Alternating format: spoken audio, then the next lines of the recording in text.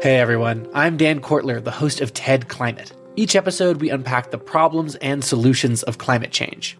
This season of the show, we're getting into some big ideas that make us optimistic about the future, like meat grown from cells and leather made from mushrooms. And the best part, we look at how building a greener future can be an upgrade instead of a sacrifice. Find and follow TED Climate wherever you're listening to this. This is a CBC podcast. Hi, I'm Bob McDonald. Welcome to Quirks and Quarks. On this week's show, Return to Sender. Hurricanes may be scooping up ocean microplastic and blowing significant amounts of it back onto land. I was pretty shocked. I was like, is this right? This seems like way too much. But that's what we found. And you scratch my beak, I'll scratch yours. Exploring how an African bird voluntarily helps humans to find beehives. There's just something kind of mythical about being led through a forest by a bird to go find honey. I mean, it's unmistakable. It's great. Plus, you are feeling sleepy. Researchers study how to make hypnosis easier, the DNA of diving birds, and a new human species transforms our picture of evolution. All this today on Quirks and Quarks. I want to start out by talking about Hurricane Larry. Several watches have come into effect for the East Coast. Hurricane Watch is specifically in effect for St. John's vicinity as well as the Avalon Peninsula. Hurricane Larry is... When Hurricane Larry slammed into Newfoundland back in September of 2021, meteorologists warned people about the powerful winds and heavy rainfall that were going to hit the island. But Larry was carrying another surprise. Those gale force winds were carrying plastic, and a lot of it. We know this because a couple of days before it made landfall, scientists in Nova Scotia decided to jump at the opportunity to figure out if hurricanes had anything to do with the spread of microplastics around the world. Anna Ryan is the lead author on the study. She's a master's student of Earth and Environmental Science at Dalhousie University in Halifax. Hello, Ms. Ryan. Welcome to Quirks and Quarks. Hi, thanks for having me here. What made you suspect hurricanes could be carrying plastic pollution along with them? Well, we know that the atmosphere can carry microplastics. It's been seen before in both cities and in remote locations. So if the atmosphere is carrying plastics in normal conditions, we thought it's most likely carrying them during a hurricane too. Well, walk us through your experiment. How did you sample Hurricane Larry? We had a pretty basic sample set up. We just found a site that was relatively remote, close to the ocean, and was clear of any obstructions like buildings or tall trees.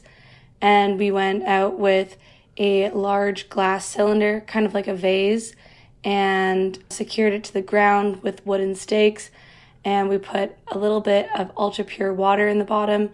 And then we would just leave that for 6 hours.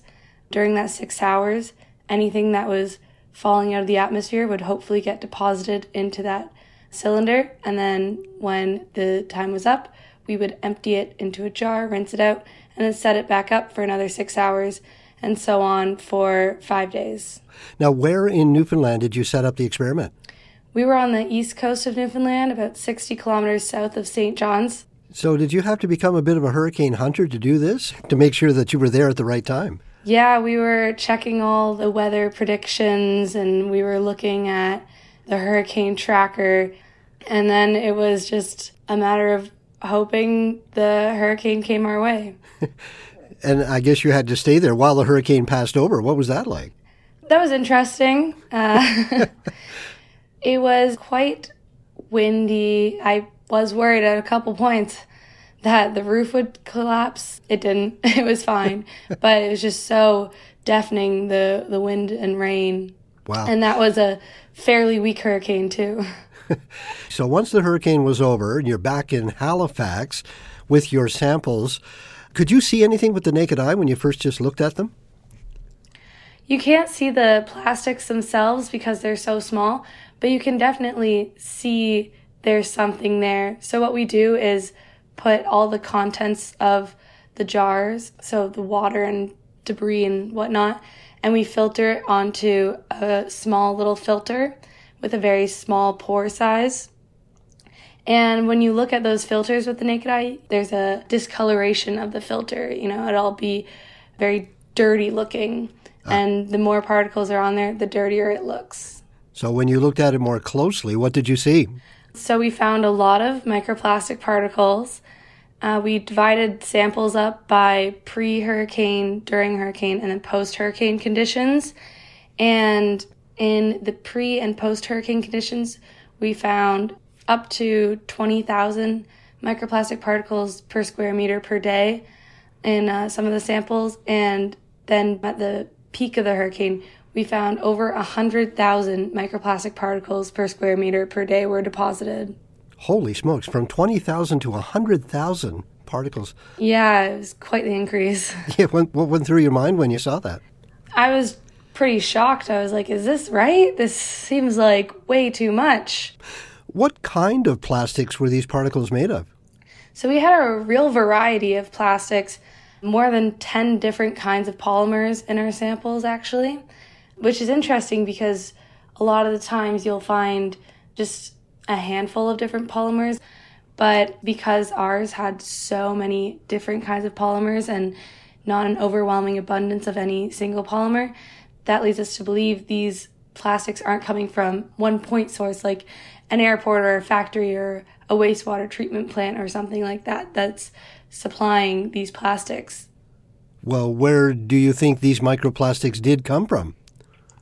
So Hurricane Larry was kind of special because it didn't follow the trajectory we see it with a lot of North Atlantic hurricanes, going up the east coast of the U.S. and then maybe hitting Canada. It actually went straight through the North Atlantic garbage patch, which is an area in the North Atlantic Gyre where there's an accumulation of tons and tons of microplastic and macroplastic in the surface waters.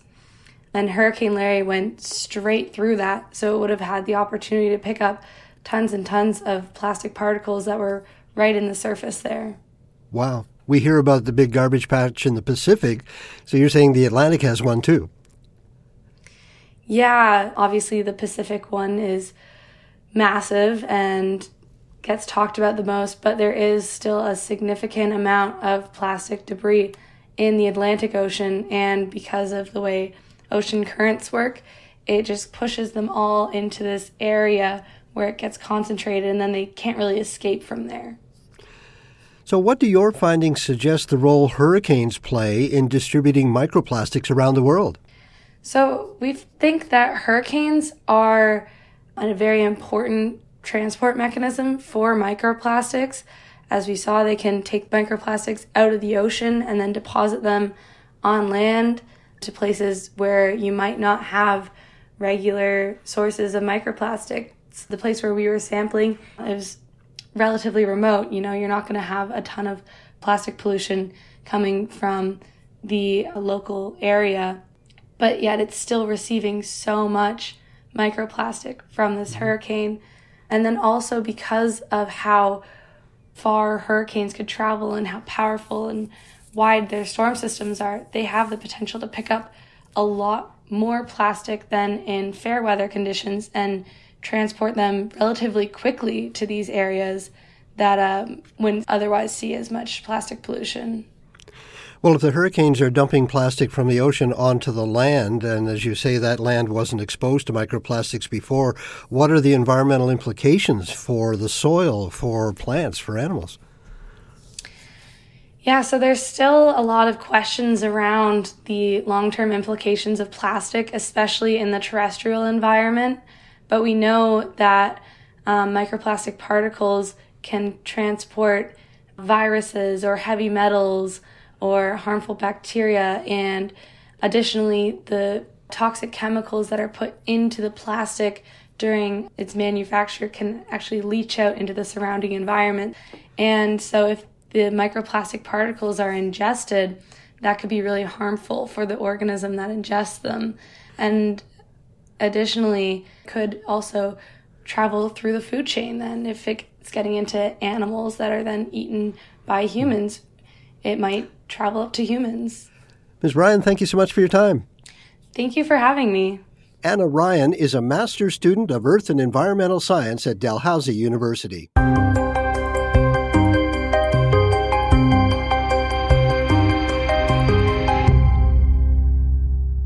There are many examples in nature where individuals of two unrelated species cooperate for the benefit of both, what's called mutualistic behavior.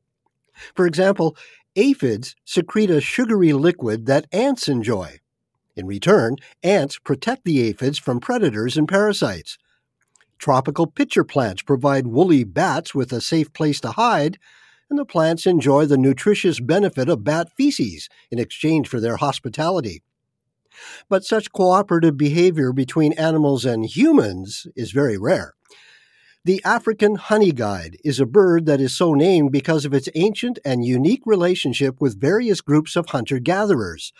And as Dr. Brian Wood, an evolutionary anthropologist at UCLA, discovered, when those people need honey, they know who to call. Dr. Wood, welcome to Quirks and Quarks. Thanks for having me. Let's begin with the African honey guide. What kind of a bird is it? This is a bird that is pretty common in the woodlands of East Africa, South Africa, and Central Africa. It's about the size of a large robin, and what makes it really unique is the fact that it calls out to people using a very distinct signal and leads people to trees that contain bee colonies. And who are the groups of people you studied that have this relationship with the bird? Well, I've been working with the Hadza hunter-gatherers in northern Tanzania for the last 20 years, and that's where I conduct my research in general, and that's where I conducted part of the study. Well, tell me about the nature of the relationship. How do they cooperate with each other? Well, it's really quite amazing. The Hadza use this bird on a daily basis to find honeybee colonies. And honey is a very important food to the Hadza. It contributes about 20% of their diet. So this is a really important relationship. And what happens is that Hadza travel through their landscape, oftentimes whistling to try to attract this bird's attention. And after this bird hears the Hadza whistle, it flies towards Hadza and then gives its own signal to indicate to Hadza honey hunters that it knows the location of a bee colony. And when Hadza hear this bird's chattering, they get really excited and happy because they know that honey is on the way. And so they follow the bird, and they could travel anywhere from 100 yards to up to maybe half a mile. And the bird sits quietly while the Hadza honey hunter climbs a tree, has a little bit of a battle with a bee colony, uses smoke to subdue those bees, and with an axe opens up the bee colony. And then it's wonderful because the Hadza get something great from the relationship. They get the valuable honey, and the bird gets a waste product that's generated from all this, which is the beeswax. And so after this tree has been harvested, typically there'll be little bits of beeswax lying around that bird will then, after the honey hunter has done his work, will fly around and collect, and oftentimes flies off with a large piece of beeswax, which it'll carry off and eat. And this is also a very important food for the bird. Wow. And these are wild birds that you're talking about here. The people whistle, the wild bird comes in, the wild bird leads them to the honey. Absolutely. That's one of the things that makes this relationship so special, is that these are wild birds. The Hadza don't interfere at all in their reproduction. They don't capture them. They don't train them. This is a relationship that just spontaneously has arisen and is maintained by, this long-term relationship between people and the bird. Now, are the Hadza the only people that do this? We know that it is observed all across East Africa. The first real scientific study of this work was done in northern Kenya, and that's where I first read about it. And Claire Spottiswoode, who is my co-author on this study, she works in northern Mozambique with the Yao people. And there's many other cultures all across East Africa that are engaging in this amazing relationship with the honey guide. Now, you mentioned that the people have a special whistle that they use to attract the bird. Does everyone use the same whistle? The Hadza use a characteristic whistle that has melodies and phrases that is a locally consistent set of a repertoire of whistles.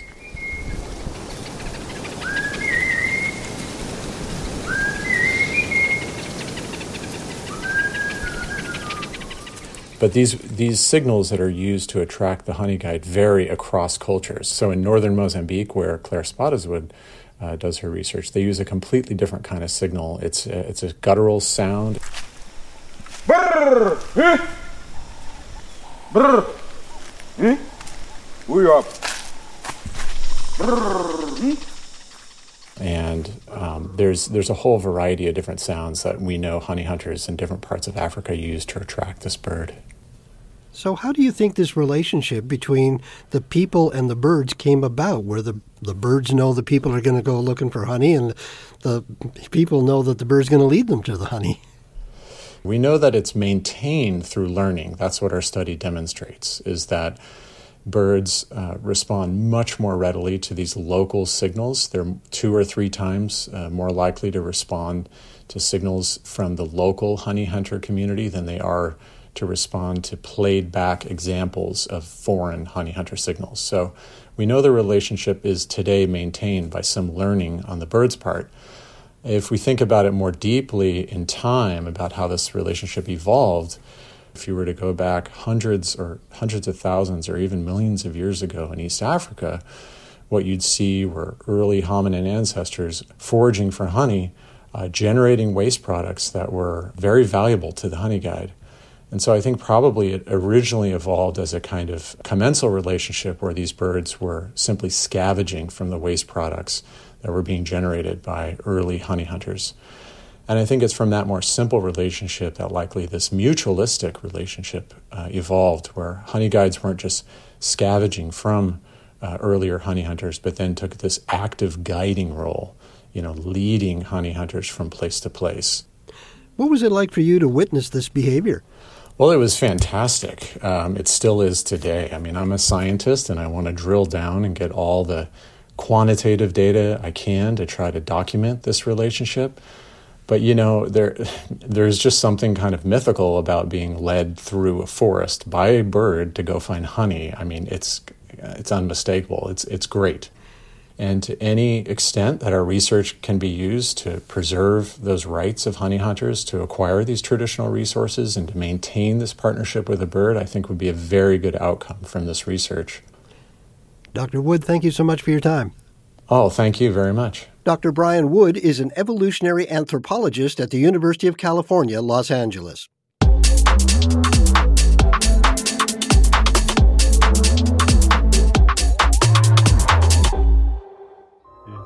I am in your power. Boss me around. When I snap my fingers, you will transform into a famous historian. Look at me, I'm a famous historian! Out of my way! In pop culture, hypnosis is often treated like a novelty act, used for making someone do silly tricks at the snap of a finger. But in medical settings, hypnosis has long been a valuable treatment method, used for things like relief from chronic pain, quitting smoking, or alleviating anxiety. But one reason it's not used to help people more often is that susceptibility to hypnosis can vary widely. Studies show that while up to 15% of people can easily get into a hypnotic state, up to 20% can't experience it at all, even if they really want to. The rest of us fall somewhere in the middle. But now new research has shown for the first time a way to increase someone's hypnotizability. Dr. Afik Farman led the study. He's a postdoctoral fellow at Stanford Medicine. Dr. Farman, welcome to our program. Thank you so much. Why are you interested in studying hypnosis? So I think the clip you shared, Homer Simpson, is kind of how most people get introduced to hypnosis, through entertainment or a show. And naturally, that would raise doubts. It did for me. But for the first time I saw it in practice, in clinical work, it really changed how I view what hypnosis is or what it can do for people. So how effective is hypnosis in treating things like chronic pain? Yeah, so hypnosis is very effective for a wide variety of psychophysiological symptoms, which is a term that we use to describe both psychological or bodily symptoms. Specifically pain, most of the evidence that we have shows that it is effective for pain, it is effective for chronic pain or acute pain, but it is also effective for anxiety and depression and other manifestations of psychological problems. So what do we know about how hypnosis works in the brain? So that's what we're working on. We don't fully understand the how. So we have a lot of evidence shows that it does help people. There are different approaches to studying how hypnosis works in the brain. But the way we understand it is that we have different systems in the brain that manage our conscious experience, our experience of our world, the things we feel, the things we think, or even sense. And what they do is they take information from our beliefs and our memories and how we understand the world, and they help us edit or interpret what our senses tell us. In hypnosis, really what we try to do is to use the help of those systems to adjust the experience a little bit. And that's, for example, why it's so effective for pain, because we're not taking away what's causing the pain. We're helping the person experience less pain, even though it's present. We can either make a person feel less pain, or we can help a person be less bothered by it. Well, why are some people more susceptible to hypnosis than others? There are a lot of factors that play into how a person responds to hypnosis. Some of them are societal and environmental, but other factors are genetic or neural in terms of neurocognitive factors. And that's really where our research focuses on. We're trying to understand where in the brain and how the brain facilitate hypnosis, which will allow us eventually to understand how people that respond very well do that, and whether we can borrow that from them and apply it for people that don't benefit so much from it. Well, take me through your study. What did you do to try to enhance someone's ability to be hypnotized? So we followed previous studies from Dr. Spiegel's lab at Stanford School of Medicine, where he and his team identified a specific pathway in the brain, a connection between two brain regions that in previous research have been shown to be relevant for hypnosis. And what we were trying to do is using a non-invasive approach to change how the brain works. It is essentially a magnetic coil that sits outside of the head, and using changes in magnetic fields, it shifts or alters, or what we call modulate, how the brain works. Again, without non-invasive, without surgery, without anything like that. And what we asked is, could we use that tool to simulate in people who are not highly hypnotizable how their brain would act and function as if they were highly hypnotizable? So how long did you stimulate the brain? So our question was a really basic question. Can it be done? And in order to answer such a basic question, we decided to choose a very short stimulation, 92 seconds. Wow. How many people were in the study? We recruited 80 people with fibromyalgia, and then we split them randomly in half. 40 people received the new intervention that we designed, and 40 people received sham stimulation. And what we found is that only the group that received real stimulation had a significant increase in their hypnotizability. Wow. How long did this effect last? So the effect lasted for about an hour, and that's expected. When we're thinking about turning this approach to a more clinically applicable intervention, we imagine it as people come in to see their psychologists or psychiatrists, and right before they go into their therapy session, we do a quick stimulation, and hopefully that will increase the effectiveness of the treatment. So what does it mean that you were able to change hypnotizability? now that we know that it can be done, our next step is to test it in a clinical setting. So we're going to have we're already working on it, another study where we're actually going to provide clinical hypnosis for a specific symptom and test whether we can adjust and tweak the stimulation protocol to actually improve the effects of that hypnosis treatment. Yeah. Just one last thing. Based on the results of your experiment, how do you think this could change the perception of hypnosis as more than just a party trick? That's a fantastic question. So we know from a recent survey that people who were initially exposed to hypnosis through non-scientific sources tend to have more negative beliefs about hypnosis. And people that have more negative beliefs about hypnosis first are less likely to seek it as a treatment, even if it's a great fit for what they're experiencing. And also, it actually might dampen some of the benefits that they have through it. So part of the efforts in our research is not just to find and discover new things about hypnosis and how it works in the brain, but also to communicate it to the general public, because we truly believe that everyone has the right to know that hypnosis for the past several decades has been rigorously studied scientifically in top universities in the world. And, at the very least, I hope it will spark interest in people's minds. Dr. Farman, thank you so much for your time. I appreciate you. Thank you, Bob. Dr. Afik Farman is a postdoctoral scholar in the Department of Psychiatry and Behavioral Sciences at Stanford University. Are vegans actually unhealthy? Does cannabis ruin your sleep? And why are so many men taking testosterone supplements? I'm Mitch. And I'm Greg. And we're the creators of the popular YouTube channel ASAP Science. Every week on our podcast Side Note by ASAP Science, we explain the science behind a controversial subject with recent research, up-to-date studies, and ridiculous stories so you are entertained while, bam, simultaneously learning. We're here to make science make sense. Download Side Note by ASAP Science wherever you get your podcasts. I'm Bob McDonald, and you're listening to Quirks and Quarks on CBC Radio 1. Coming up later in the program, a remarkable discovery of fossils of a human relative in Africa may reshape our understanding of hominid evolution. We humans have created a kind of mythology around ourselves to tell a story of why humans are unique and different. What I think we're learning with Naledi is that that's not a true story.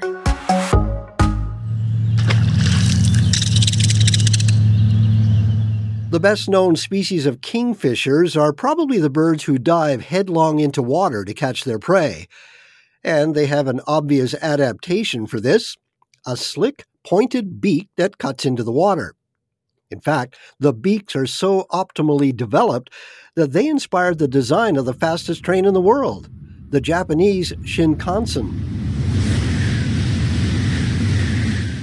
Dr. Chad Eliason has studied how their beaks allow the birds to effectively plunge into the water without breaking their necks, but it turns out the beaks are only part of the story. Recently, his team explored the bird's DNA to understand the rest of the kingfisher's story. Dr. Eliason is an evolutionary biologist and senior research scientist at Chicago's Field Museum of Natural History. Hello, Dr. Eliason. Welcome to our program. Hi there. Thanks for having me. First of all, tell me what these plunge-diving kingfisher birds look like. Well, they are pretty cool looking, kind of top-heavy, really big beaks. Half of the body is their head, and the half is their kind of short, stubby tails and wings. They're not all like that, though. There are some that have really long tails, almost like a flag-like tail, and it turns out that's one of the species that doesn't dive into water.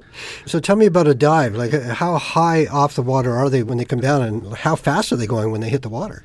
Yeah, some of them can be kind of hovering, almost like a hummingbird, maybe 5 meters or so off the water, and once they see a fish, plunge down at maybe 20, 25 miles per hour. I'd have to do the conversion there. But yeah, and some of them will be a lot closer. So there's even variation in that. Just that's what excites me about evolutionary biology, is that there's variation, and explaining it is what really gets me excited. So some of them are only a meter or less off the water, and they don't dive down as far, but some of them are totally submerged and go down to the bottom of a river, get a fish, and return to the surface. Well, having done a little bit of high diving myself, I know how hard the water can feel if you don't hit it just right. So what physically enables the kingfishers to withstand that kind of impact with the water?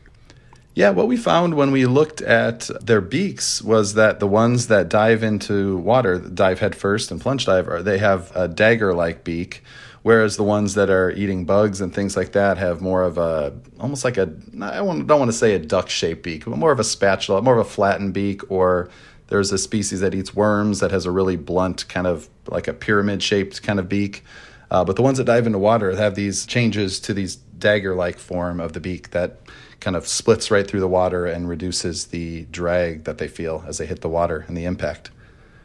Now, you didn't just look at the structure of their bodies, though. How did you dig into their DNA to figure out how they can dive like that?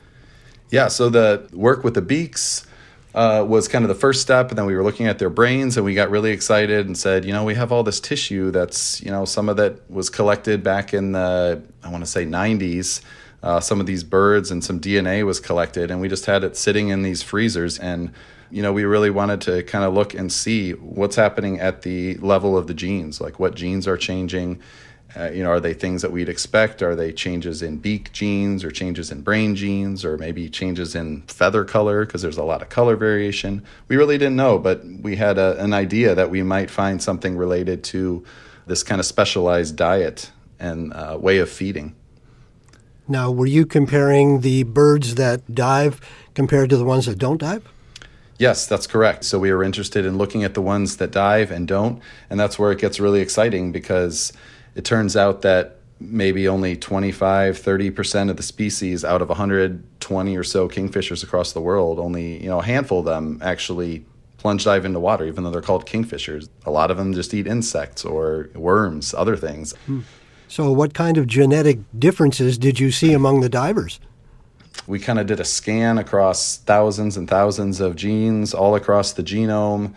So, you could think of a billion letters all kind of side by side. We kind of had to scan through these for these 30 different species using fancy computers. And we kind of sifted through thousands of genes, and we came up with a handful of 90 or so of them. Some of them are still mysteries to us, but some of them were related to dietary variation. You have a high fatty acid content in these fish, and it could be that these genes are involved in being able to handle that kind of diet. And there was some changes in genes related to kind of brain shape. Some of them were related to formation of these proteins inside of neurons, known as tau proteins as well. Well, yeah. We hear about tau proteins involved in concussions and Alzheimer's disease. So how would these proteins help the birds deal with the dive? Yeah, that's a great question. And one thing that's interesting about this, a little bit of tau protein is good. So, they stabilize the nerve cells. They're produced inside of these nerve cells. When you have a buildup of too much of it, then you can have kind of formation of these little clumps or these tangles, as they're called. And those are thought to disrupt the ability of these neurons to kind of communicate within the cell and with each other. But the buildup of these proteins can be a result of either changes in the actual DNA code, which is what we found, but it could also be things like just producing too much of it. Or sometimes after a protein is formed, molecules are kind of tacked onto it inside of the cell, and that can really change their function. And that we can't really tell from what we did. So that's kind of where the next steps would be going, to figure out the biology of what's going on and what are these kingfishers doing differently, and how do these consistent changes we see, these convergent changes, how do they help them to kind of mitigate these forces as they're smashing their heads into water? Wow, so you got a double-edged sword here. On one case, if you get a buildup of the tau proteins, they might be helping the bird to withstand the forces of an impact, but too much can lead to Alzheimer's disease and problems. Yeah, and other problems. And I think that's just something that we maybe don't even know too well in a lot of bird species. There was a study in 2018 that was kind of the first one of its kind looking inside of woodpecker brains. They discovered this buildup of tau, these accumulations of tangles, but we still don't really know how closely it resembles what we see in humans. And there's still so many questions and so many exciting angles to be explored with these kind of bird systems. Mm-hmm. So what do your findings suggest to you about how behavior can influence genetic evolution? Yeah. What I like to think happens is that, one of these birds, sometime in deep history, at some point there had to have been a kingfisher, an individual or a little baby or something that decided, I'm going to dive into water. And once that happens, then you have these kind of downstream like things that go along for the ride, whether it's kind of the shape and how birds look or kind of the genes. And I think that's kind of what we're seeing here is, that once you have these behavioral changes, you have these genetic changes as well. As the saying goes, nature always finds a way. Yep. That's a good way to put it. Dr. Eliason, thank you so much for your time. Yes, thank you very much. Dr. Chad Eliason is an evolutionary biologist and senior research scientist at Chicago's Field Museum of Natural History.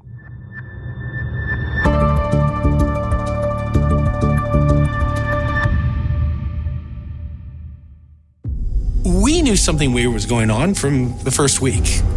If you find one bone fragment or one tooth, that's a huge thing.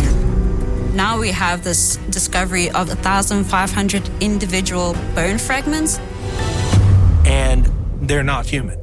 That is a clip from a new Netflix documentary about a spectacular new discovery. The Rising Star Cave System, located about an hour's drive from Johannesburg, South Africa, contains the remains of an entirely new primitive hominid species.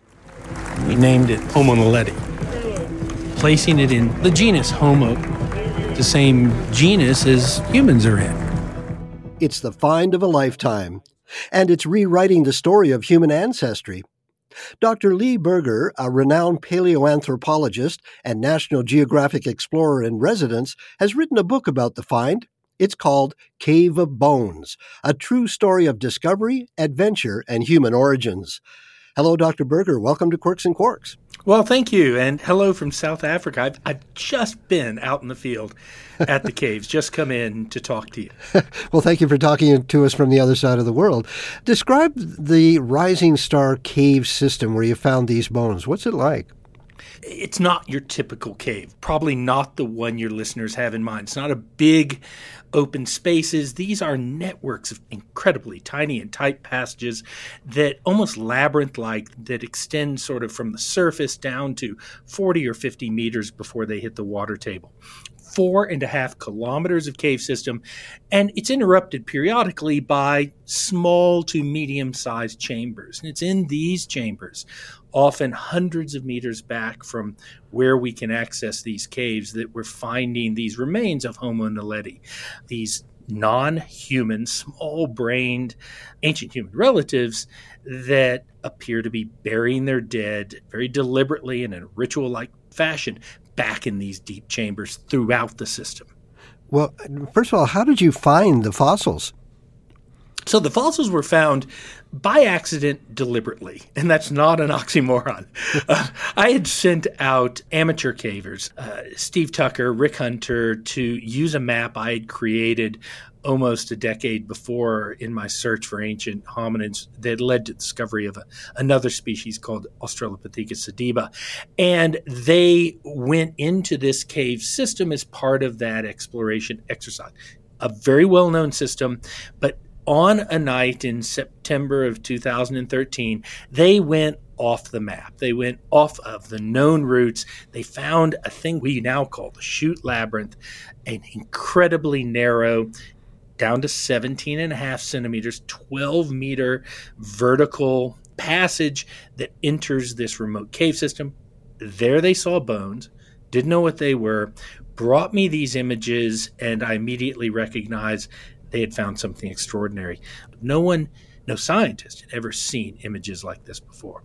Well, what stood out to you when you first saw these bones? Oh, I instantly knew they were primitive. That is, the dentition was not shaped like a human. It had larger premolars. The molar proportions were different than ours. And so from the first moment, I knew that they were something that shouldn't be in the way I was seeing them. They shouldn't be just laying on the floor.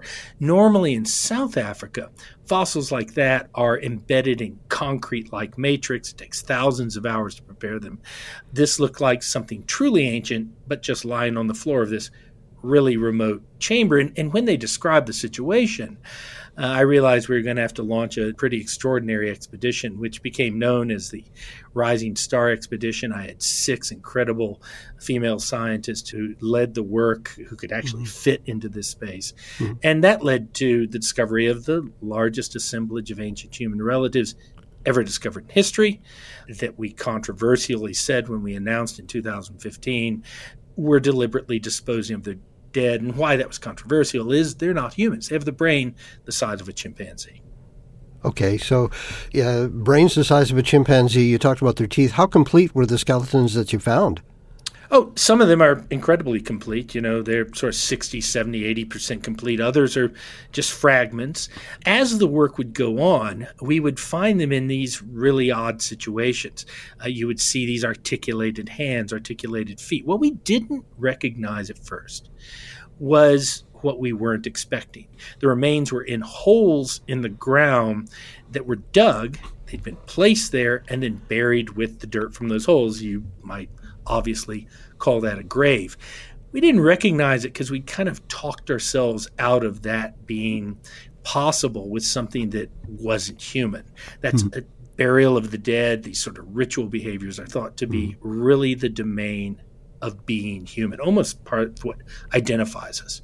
So it took us a while to recognize that. In 2018, we recognized the first burials, and that's really where the story kind of takes off in this book, that the sort of second part of this adventure where we start recognizing burials, we start realizing that we're dealing with maybe the first contact of humans with a non-human species, albeit an extinct one, that was performing ritual practices we thought were unique to humans.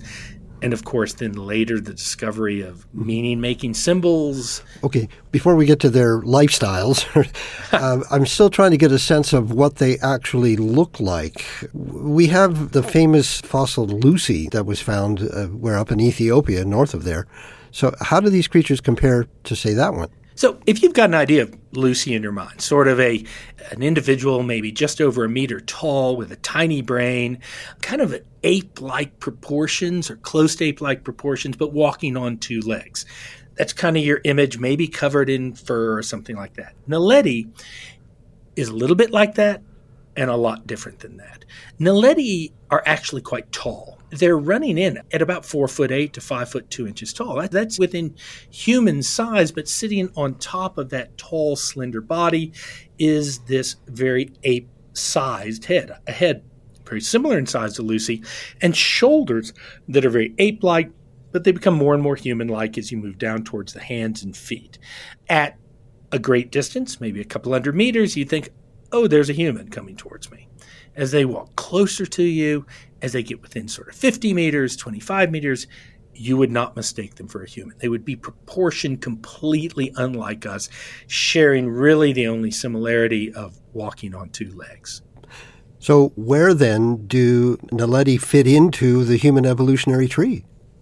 We have no idea. I know that's a terrible answer from a scientist. I'm supposed to wax along about where they fit, but Naledi looks like it should belong at a place kind of with species like Homo habilis, some of the very earliest members of our genus, a very primitive Homo erectus, and that would have typically placed them at about 2.5 million years. What was immensely surprising about Naledi is that when we eventually got good dates, both directly on the fossils and on the site, they turned out to be around 250,000 years old, actually around 230 to 330,000 years ago. That's within the range of time that we thought only modern humans existed in Africa. So until that moment, we thought we were alone, that our critical modern behaviors were rising in Africa, and now we've dropped this other thing, another species, very not like us in many ways, right into the middle of that critical time period. Wow. So they were much more recent than Lucy, because Lucy was millions of years ago. You're saying Lucy's 2.8 to 3 million years. Her species goes back to, say, 3.5 million years. And Naledi carries a brain size in that range, but it exists in a time where it shouldn't. And that's, I think, been one of the most striking things about this discovery. It's made us sort of get rid of those sacred cows of the idea of this sort of march of time and march of progress in human evolution. So they were around at the same time as early Homo sapiens, our species. That's right. That's right. And I think that was the first thing that was most surprising to everyone. And then, of course, as we continued the research and continued to study both the fossils themselves, but more importantly, the situation they were in, they began challenging our ideas of when critical events like burial of the dead, like ritualized behaviors, perhaps meaning-making symbols, the creation of things that some people might call art, although we're very careful not to say that. They challenge the sort of origin stories that we thought we had all figured out. Well, tell me more about the evidence that you found in the cave that you think they deliberately buried their dead. So back in 2015, when we announced it, we announced this new species. We had to explain why only the remains of Homo naledi were in these deep, deep underground systems. And so, again, very controversially, we said at that time, we believed that they were ritually disposing of their dead. We were very careful not to use the word burial. Burial implies a much, much more critical sort of advanced behavior that most archaeologists would tie only to large brain modern humans. Then in 2018, we found these holes dug into the ground with bodies flexed in them in a fetal position of naledi deep in these systems, and we began to realize that these were what you would call human graves. That was astounding. That led to a lot of research around describing these various graves as we found them in different locations throughout the system. And then in July of 2022, that's when I actually entered the system and recognized that there were engravings and meaning-making symbols carved into the walls above these graves that had been done multiple times over perhaps hundreds, if not thousands of years, in a place where there's no evidence that humans have ever been. Now, that was staggering because that begins to get into an idea that this non-human species is behaving like humans. And I think what's really incredible, Bob, is that humans aren't doing that sophisticated behavior at the same time. Wow. They won't do it for another 100 to 150,000 years. Wow. So this predates us, but likely has nothing to do with those behaviors in us that we use today to identify ourselves. So what does it say then about Naledi's mental capacities? If they were intentionally burying their dead, they were creating what looks like art, or they were scratching on the walls anyway, and yet they had brains the size of chimpanzees. I think it says at first that we humans have created a kind of mythology around ourselves. We have spent thousands and thousands of years trying to justify human exceptionalism, to tell a story of why humans are unique and different. Almost every religious text begins with an origin story that tries to explain why we are different and often superior to animals. What I think we're learning with Naledi is that that's not a true story, that Naledi was capable of behaving in a way very nearly, if not as complex as we do today, doing it with a very small brain. And again, probably not a surprise in hindsight. Hindsight's always 20/20.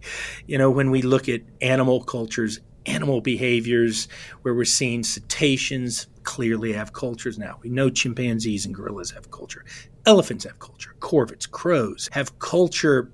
I think we simply had got caught up in this idea of human exceptionalism and had dehumanized these relatives that are closer to us, and thus had mistold a story. And so what it says about us is we're not as exceptional as we used to be a few years ago. What was the experience like for you when you actually went down through this cave system to the inner chamber, this burial chamber? It was, in short, the most horrible, awful, terrible, and wonderful experience I've ever done. I had spent 9 years watching 46 scientists and explorers who could make it into this cave system, get into that space.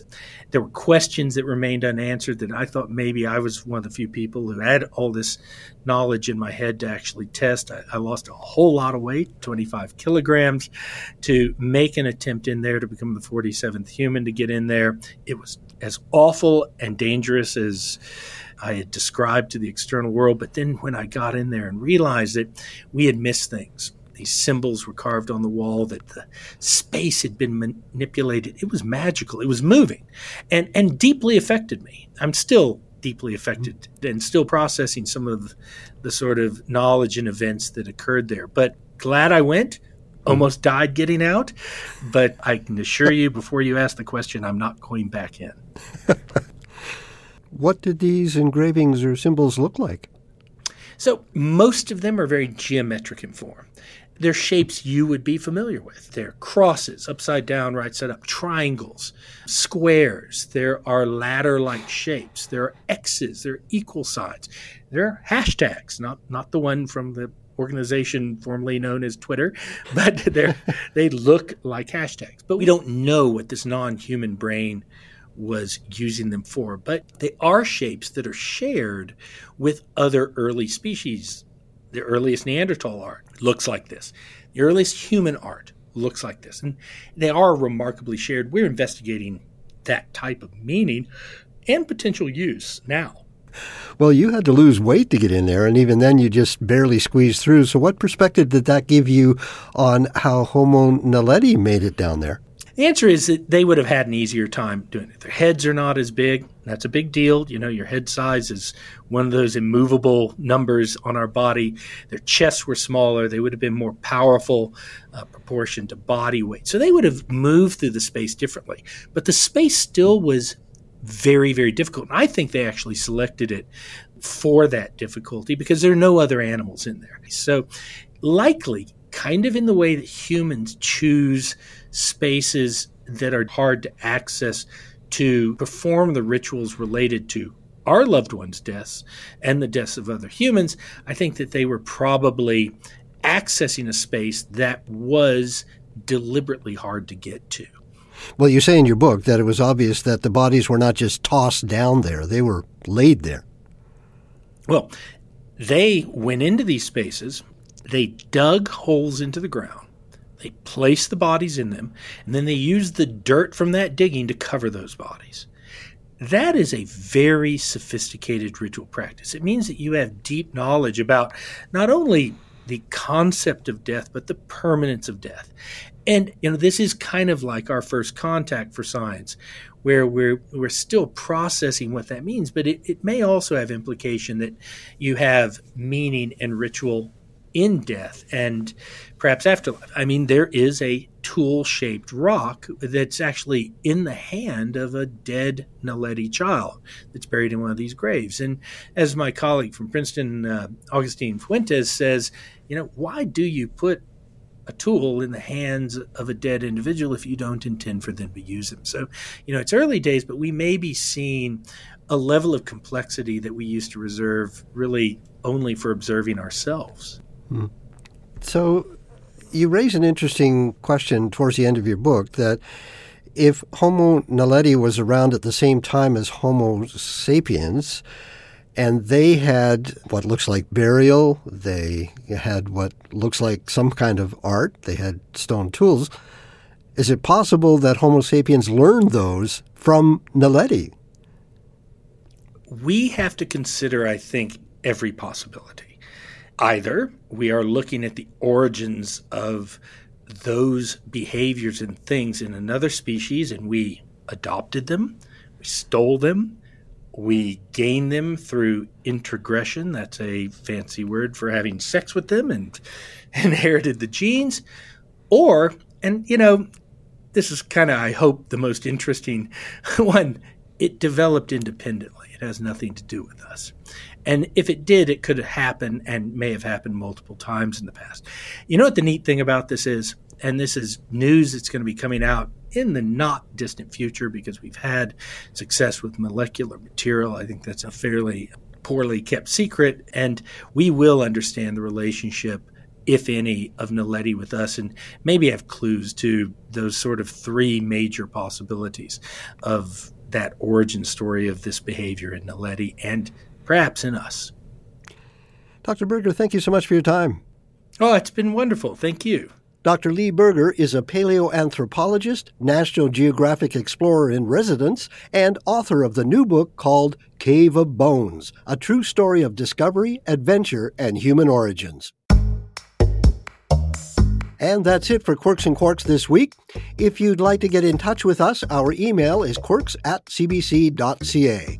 Or just go to the contact link on our webpage at cbc.ca/quirks, where you can read my latest blog or listen to our audio archives. You can also follow our podcast or get us on the CBC Listen app. It's free from the App Store or Google Play. Quirks and Quarks was produced by Amanda Buckowitz, Sonia Biting, and Mark Crawley. Our senior producer is Jim Lebbins. I'm Bob McDonald. Thanks for listening. For more CBC podcasts, go to cbc.ca/podcasts.